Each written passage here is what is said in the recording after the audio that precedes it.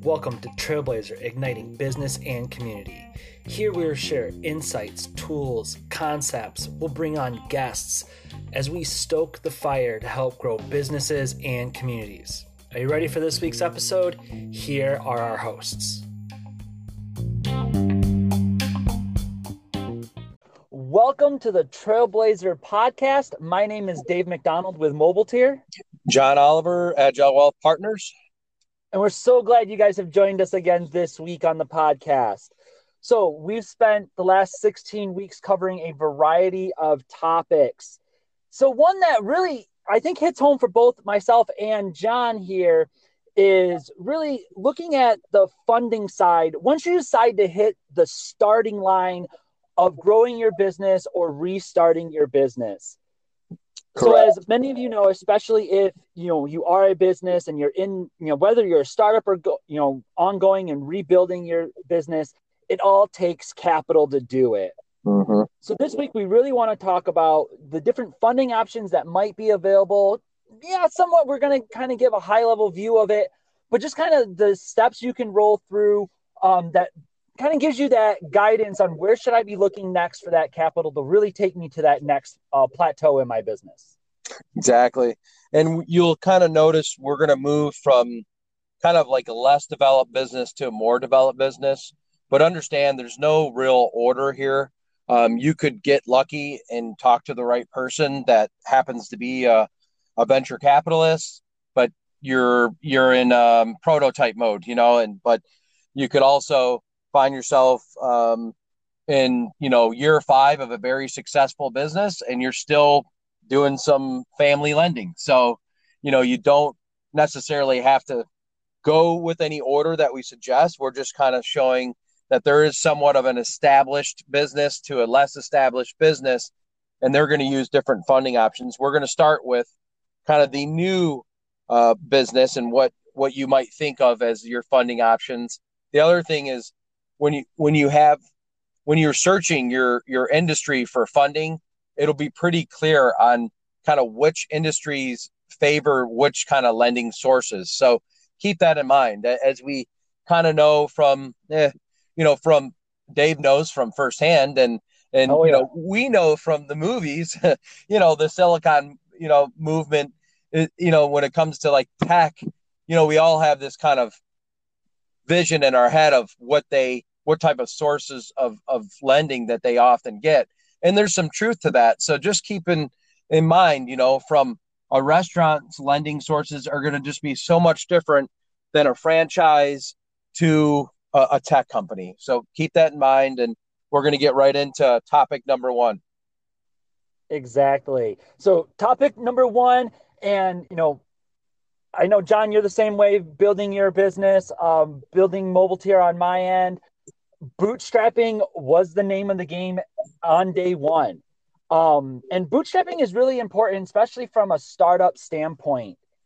It's really looking at, do I have the financial resources currently available in my own house to really take this leap and be a business owner and be an entrepreneur? Exactly. In a lot of cases, it may not always be right away that you have those resources. So some of that bootstrapping might come from you still maintaining your 9-to-5 job or a part-time gig on the side while you build, your legacy or whatever your business is looking to be. Putting in your own money, though, in addition to that, it's also your blood, sweat, and tear equity that goes into that. Exactly. That's what builds you as an entrepreneur. That's what sets you apart from everyone else. If building a business was easy, everybody would be doing it. Exactly. The other thing to think about now is just that things are becoming more open. The markets are becoming more open because of the internet, quite frankly, and all these different softwares and services and tools and information online that really allows someone that has the time and the work ethic and the passion to utilize those tools to your advantage. And oftentimes you're paying a couple bucks here and there. So quite frankly, you can afford it. I mean, that's the whole point of the bootstrapping. It doesn't cost $20,000 for this software that you need to run your business. It's more like, hey, I bought this annual subscription. I really needed this software and it cost me $200, and it's probably back in the day, it probably did cost you 20,000, or maybe you had to hire a coder, for example, and it's going to cost you $20,000. So now things have opened up. I would also put in there the idea that when you're bootstrapping, it can't just be yourself. So if you find that you need to build a team, there's different ways of going about this. Obviously, sharing your equity, maybe making somebody a partner, or saying, hey, if you work for this low salary that I can afford, then I'll give you 10% of the company. So keep an open mind and what bootstrapping really is. But I like how you put it, Dave. It's like, what within your realm of, your household, your capability of creating income, that is basically, that is everything, that those are all the resources that you really rely upon. And that's bootstrapping. And I want to just make sure that everyone's clear that, like they've also said, how important it is. Bootstrapping is very important because when you go down these lines, when we kind of go to topic down the lines of different sources, they're going to be, some of these people are going to be looking for, did you bootstrap and did you put the blood, sweat, and tears and time into this? And what did you do with that time? And I think it really catapults you into getting yourself in a favorable position to maybe one day get lending, so. Exactly. And your bootstrapping is your passion for whatever you're looking to start. And for those listeners out there that have existing businesses, there's a good chance a lot of our listeners or a lot of businesses that are out there, they never left the bootstrapping world. Correct. And that is perfectly okay. They've built solid, strong businesses just on their backs. And that's commendable. Yes. And you know what? Really, that's the ultimate goal, right? Is to build a business that is self-sustaining, that you don't need loans or investors or whatnot. So that's the ultimate goal, is to get where you have a self-sustaining business that's now paying you back for all that initial bootstrapping, all that initial equity, time, blood, sweat, and tears you put into it. So don't shrug off bootstrapping. It is a great way of seeing if your idea, your concept, your product actually has merit in the market. So without, Dave, again, throwing the $20,000 like John was talking about. Correct. But here's the question. So what if you kind of like, hey, I can bootstrap this, but I need some documents be drawn up, and I need this and I need that, and it kind of equals 10, 15, 20. I mean, obviously every business is different, but it's saying, what, if I had $10,000 or $20,000 right now, I could probably accelerate this. Technically speaking, I guess if you want to look at it this way, that's not really bootstrapping. But what's kind of one of the first sources that you could possibly go to that kind of line up with the bootstrapping, because you're not really going outside your kind of warm market slash, your family, quite frankly. Sure. So really, this is kind of an interesting thing, and something you'll hear as a startup, especially, and even as a established business owner, as you get down to some of the other topics that we'll talk about, bank lending and investors and whatnot. They'll ask if you talk to friends and family and see if they were interested in, quote unquote, investing in your business. Don't shy away from friends and family. They have resources, and really they want to see you prosper. So they, a lot of times they'll back your play. And they have, potentially resources to help you take to that next level. I do have, a slight caveat here, John. It's funny because as I've talked to other, venture capitalists or other lending sources as I was growing my business, the topic of friends and family did come up. And initially I was like, well, what are we talking about? Like, a grandparent that might have given me $5,000. And they're like, no, friends and family that are throwing $20,000, $30,000 at you. And I'm like, well, who do you know? Exactly. So be realistic when you're looking at your friends and family. Don't try to go for the big dollar amounts. It may just be, grandma giving you $500 to, file your legal paperwork. It may be, your parents stepping in and saying, hey, you know what? We want to see you grow. Here's, $5,000. Go do your thing. Correct. They are always nice pieces, and it may take you to that next level from what you've been able to do your own self, bootstrapping it, to really then, maybe even open up a storefront or, finish that prototype or finish the development on that software to really, again, see if there's viability for you to start tagging clients and really getting traction on your business. Two additional pieces of advice here. One, pretend that this person is not a family member. So explain to them what exactly you're going to do. They might not want to hear it. Yes. So that's understandable if they stop you after 4 minutes and they're kind of like, hey man, I trust you. And it's like, let me finish, let me get this out.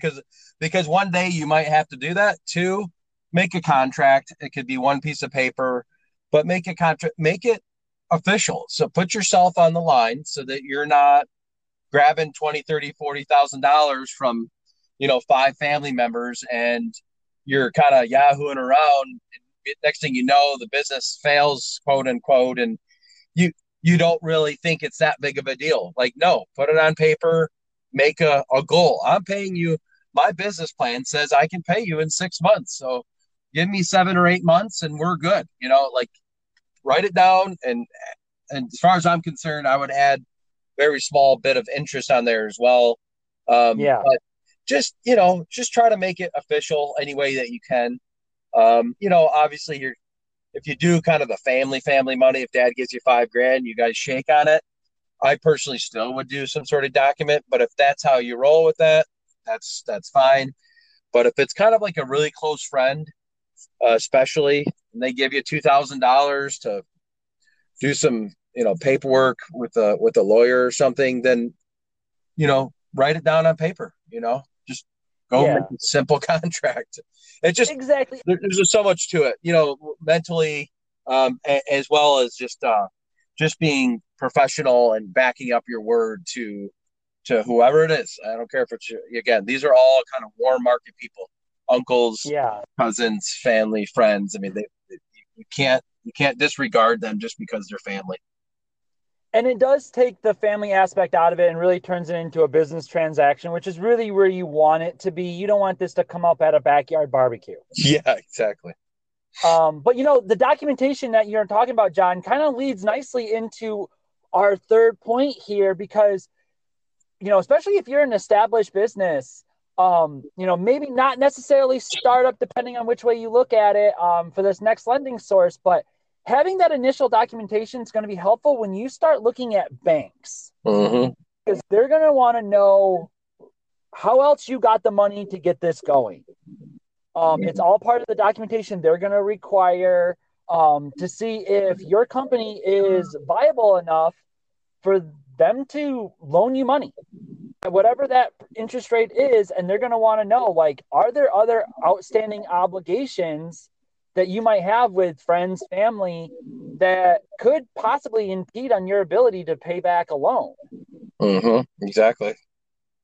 And we put in here, even if you go through some of the government organizations that have these grants and loans, like an SBA, they probably even want even more paperwork. Isn't that right, Dave?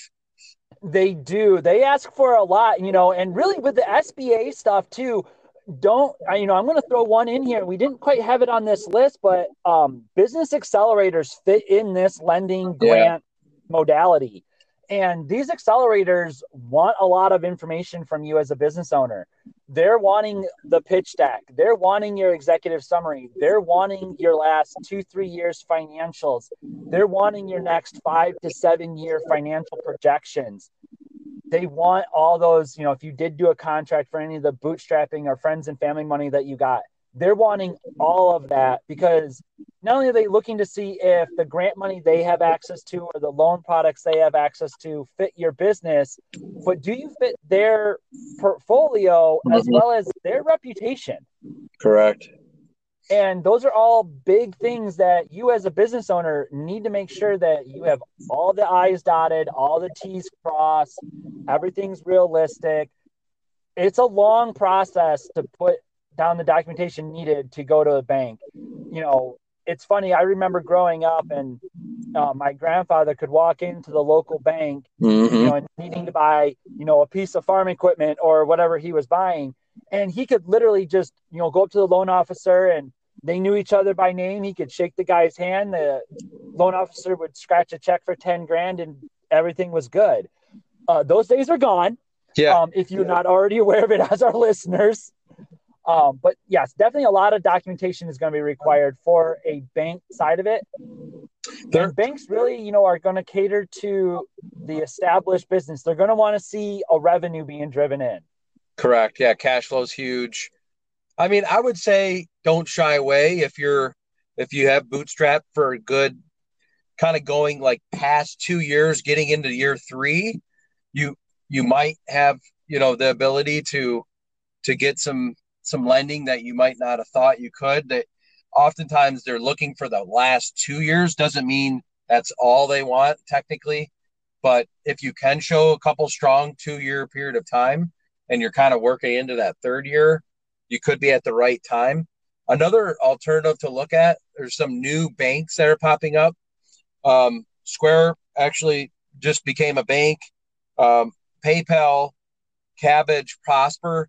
These are like fintech based lending sources, and they actually use a lot of data and information that they can collect from all different sources, as well as some limited data from you. So it's actually not too bad compared to like a straight up bank loan where you're saying, hey, I want to expand my business, double, and I need 100,000. I mean, again, you're going to be run through, all the different levels of documentation and applications.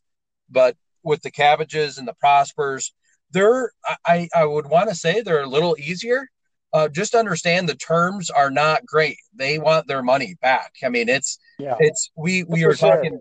Yeah, we were talking a little bit before this. It's kind of like a cash, it's somewhat of a cash flow loan. They kind of say, hey, well, if you told me that you make $100,000 a year in net profit, then you should be able to pay this in the next 12 months at this rate. And if you can't back it up, don't take those loans. So they might not ask you 1,000 questions. They might just ask you 50. And if you can get through, and that's the type of lending, you just need that $25,000 to kind of get to that next level, go for it. If not, don't get yourself kind of hung up on those because they can be very short term, and they want sometimes weekly payments, so they don't really mess around, and you got to be prepared for that. For sure. And, really, before we go on to our next topic here, really when it comes to lending, whether you're looking at a traditional bank, which, again, little slight caveat here, not all banks do business lending. So definitely do your research and finding the banks that have a strong business lending background. Some of them even might be SBA certified. Those are great ones to look at. Your micro loans, the products that John was talking about with your fintech programs. All of these loan products and financial institutions, they are going to be really specific as to what you're looking for that loan for. So is it going to be product development? Is it going to be expansion and growth? Is it just working capital? Yeah. They're all going to have their niches. So you need to know going into it, why am I needing a loan? Mm-hmm. And that will really dictate kind of which direction you go in that traditional bank financing options. You know who really asks why you need a loan? Is investors. Yes. People you don't really know. They're technically strangers. Often they pull up and they are professional organizations, venture capital, angel investors, and then what they would call general investing kind of funds. And then I added another one in there, Oftentimes you'll hear of family wealth offices that actually Yep. do some private lending to usually local type, companies like regional, but they also have their portfolios. It's kind of a place where you want to do a little pre-research, make sure you know what kind of lending they do and what they like to do, so you don't waste a lot of time. But let's get into the investors, Dave, in the So wild west of that. yes. Um, so you as a business owner, especially startups, you see this all the time. It was made famous with Shark Tank, going after that venture capitalist, right? This individual or these group of individuals that have the ability to give you millions of dollars to grow your business with, right? Yeah. I would love it if it was a TV show that was Yeah. real. Yeah. Yeah. But the deal with a venture capitalist and to go find one, it's time consuming. And they do have, just like banks, they have their niches. They're very specific as to what they invest in, where they pulled their funds from, because they've got investors too. So, Mm-hmm. like John was saying, these are fund managers for all intents purposes. They have other people outside of them that have given them thousands of millions of dollars and said, hey, I'm trusting you with this, go invest this in businesses. Mm-hmm. And in turn, we want a return as much as that venture capitalist wants that return. So one thing I will say, this when looking at a venture capitalist, especially as a startup, there's really two sides of it when you're looking at a venture capitalist or an investor. And John, you can back me up on this. You have your investors that they will give you, X dollars, and all they're looking for is a return on their investment within, 2, 3, 4, 5 years. And it's usually, a return that they can't necessarily get in the current stock market, or other investment vehicles that are out there. Correct. And then you have venture capitalists that are, hey, we are looking for a return, but we know our return isn't going to come till down the road when you sell this business to someone else and you exit the market. So what we want in turn is we want equity. Correct. And in some cases, depending on your type of business that you're looking to start or grow, you have to make sure you're comfortable with what that equity percentage is that you're willing to give up. In some cases, I've seen businesses give up 50, 60% of their equity. Yeah. At 50, 60% of your equity, you are no longer the owner of that company. You're pretty much an employee. I mean, but which is okay if it works for you financially. But understand, that's a great point, Dave. And you need to have that conversation. If you are the kind of the sole owner, you've got to have that conversation with yourself.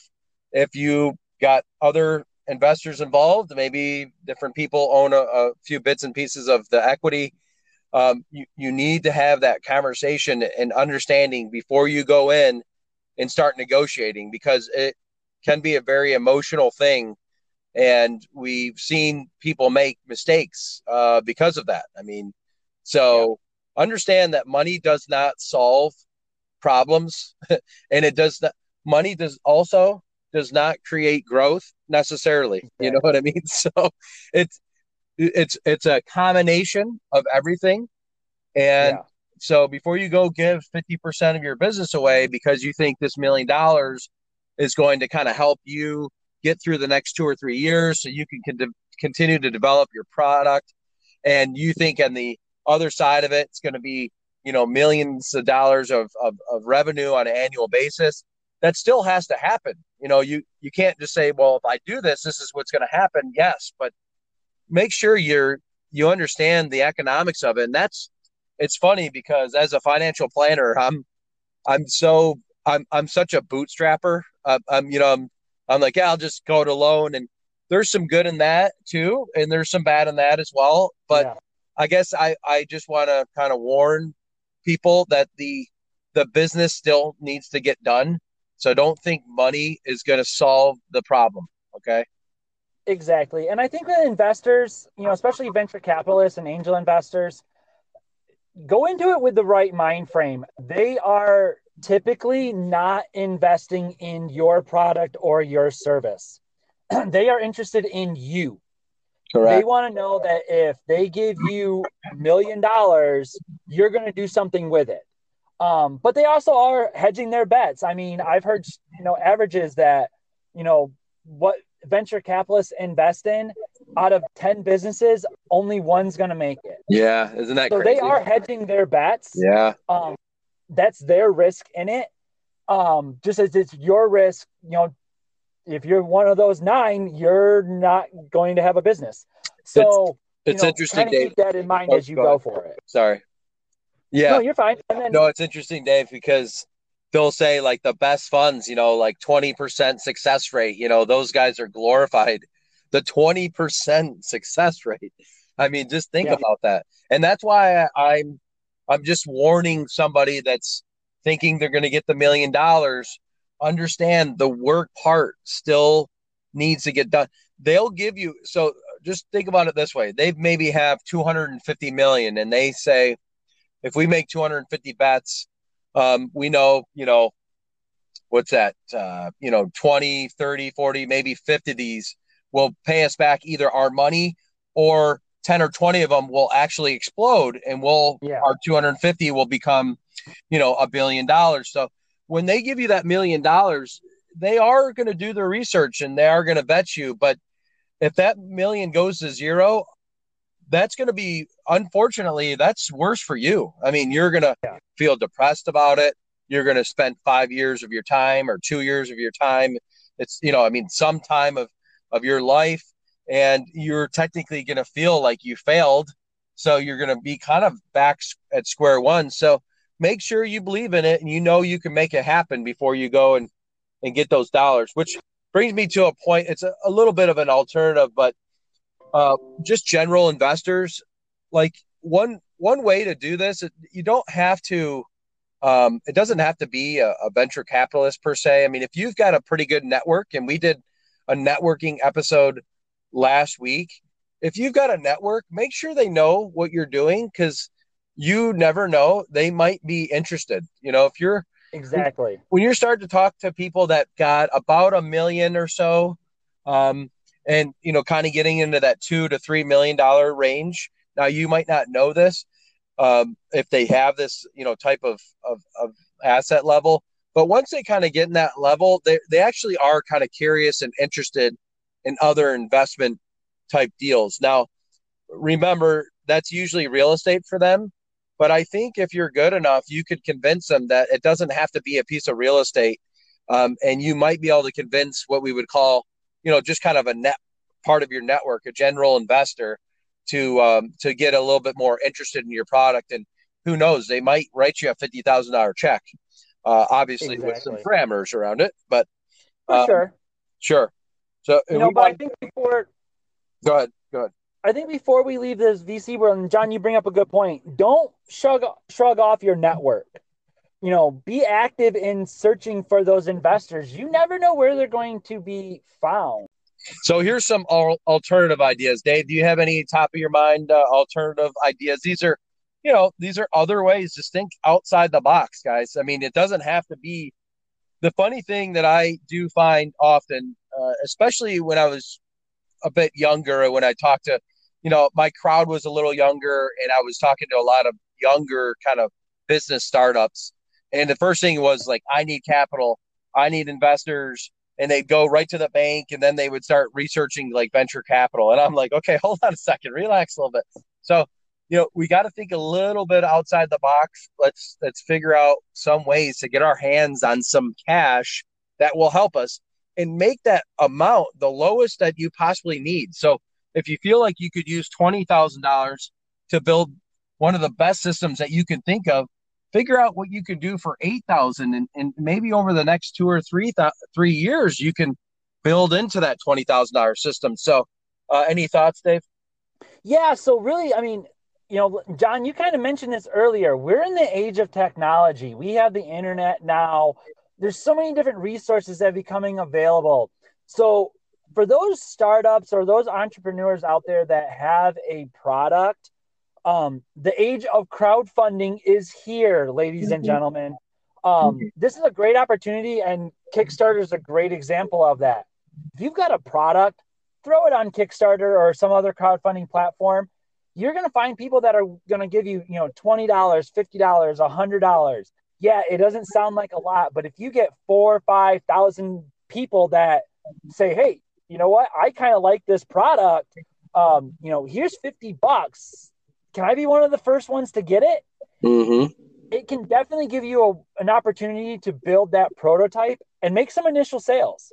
Yeah, I would say do not forget crowdfunding. It is the wave of the future to a certain extent, and a lot of these, we'll call them funds, are crowd fund, oriented, meaning these investors are smaller investors. See, in the past, you had to be an accredited investor. You would invest a large chunk into these funds or venture capital funds. Now, some of these funds are actually made up of very small investors because there Yeah. was a law that changed. I think it was in, I don't know, Dave, you probably know this. We could double check it. I feel like it was in like the 2012 to 2015 period of time. I'm not sure. I think But right. so one that I had was 401k distribution this year because of COVID. So you've heard us talk over the last 3, 4 weeks about maybe it's time to start a business, and maybe you've built up some funds in your 401k.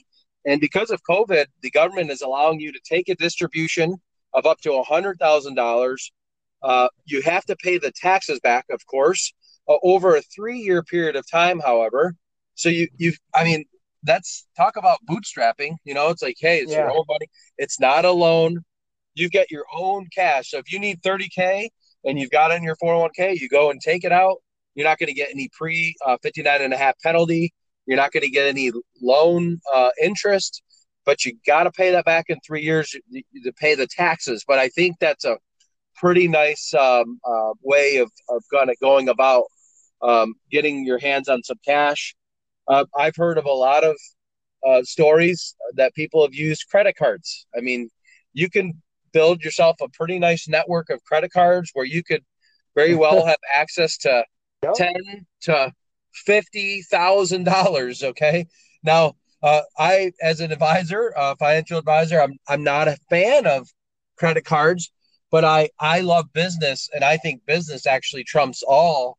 And if you've got a good business and you need that $5,000, credit card could be your ticket. What I don't like about credit cards is if you spend $5,000 on clothes and you have nothing to show for it, a year later. So that's a big difference. So those are just Yes. some alternative ideas that Just be don't careful. forget. Don't forget. Exactly. So I think as we close up, I know we kind of threw a lot at our listeners here. Just look at these topics as a roadmap, right? It's different stops along that race that you've started to as you growing your business or getting ready to start up your business. It's different pit stops that you need to stop at. Does this make sense for me? Can I live here? Do I need to go down further down the road to another source of capital? There are ways out there. There are different things to look at. So as you're building your business plan, keep that in mind. Which financial resources am I going to use that best fit how I want to grow my business and what type of business I am growing? Totally agree, Dave. And as we say, and we've said over the last few weeks, this doesn't really mean much if you're not on the starting line. So you've got to get yourself to the starting line and mentally prepared that you are going to start a business, and understand maybe you're starting a second business. So again, as we know, this podcast isn't just for startups in general. This could be your second business, but you've kind of Yep. got to go through these motions again. Your experience might be better, but if you don't have 2 years worth of revenue and cash flow, it doesn't really matter. You might be able to build a bigger and better network because you've been in business, and that's where you can get access to some of these more network related investments, and that's key. So make sure you get yourself to the starting line so that you can blaze your trail. And we hope that you guys learned a few things today. Excellent. Well, again, we thank you guys so much for joining us. We look forward to catching you next time on the Trailblazer podcast. Be well out there. Be well. Take care.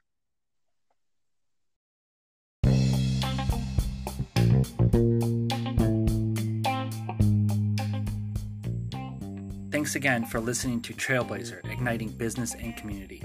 Please follow us on Facebook at Trailblazer IBC, where you can post any questions or comments, or you can send them by email at trailblazeribc@gmail.com. Any statements and tools talked about are for conversational purposes. Please reach out to professionals for specific advice as it relates to your business.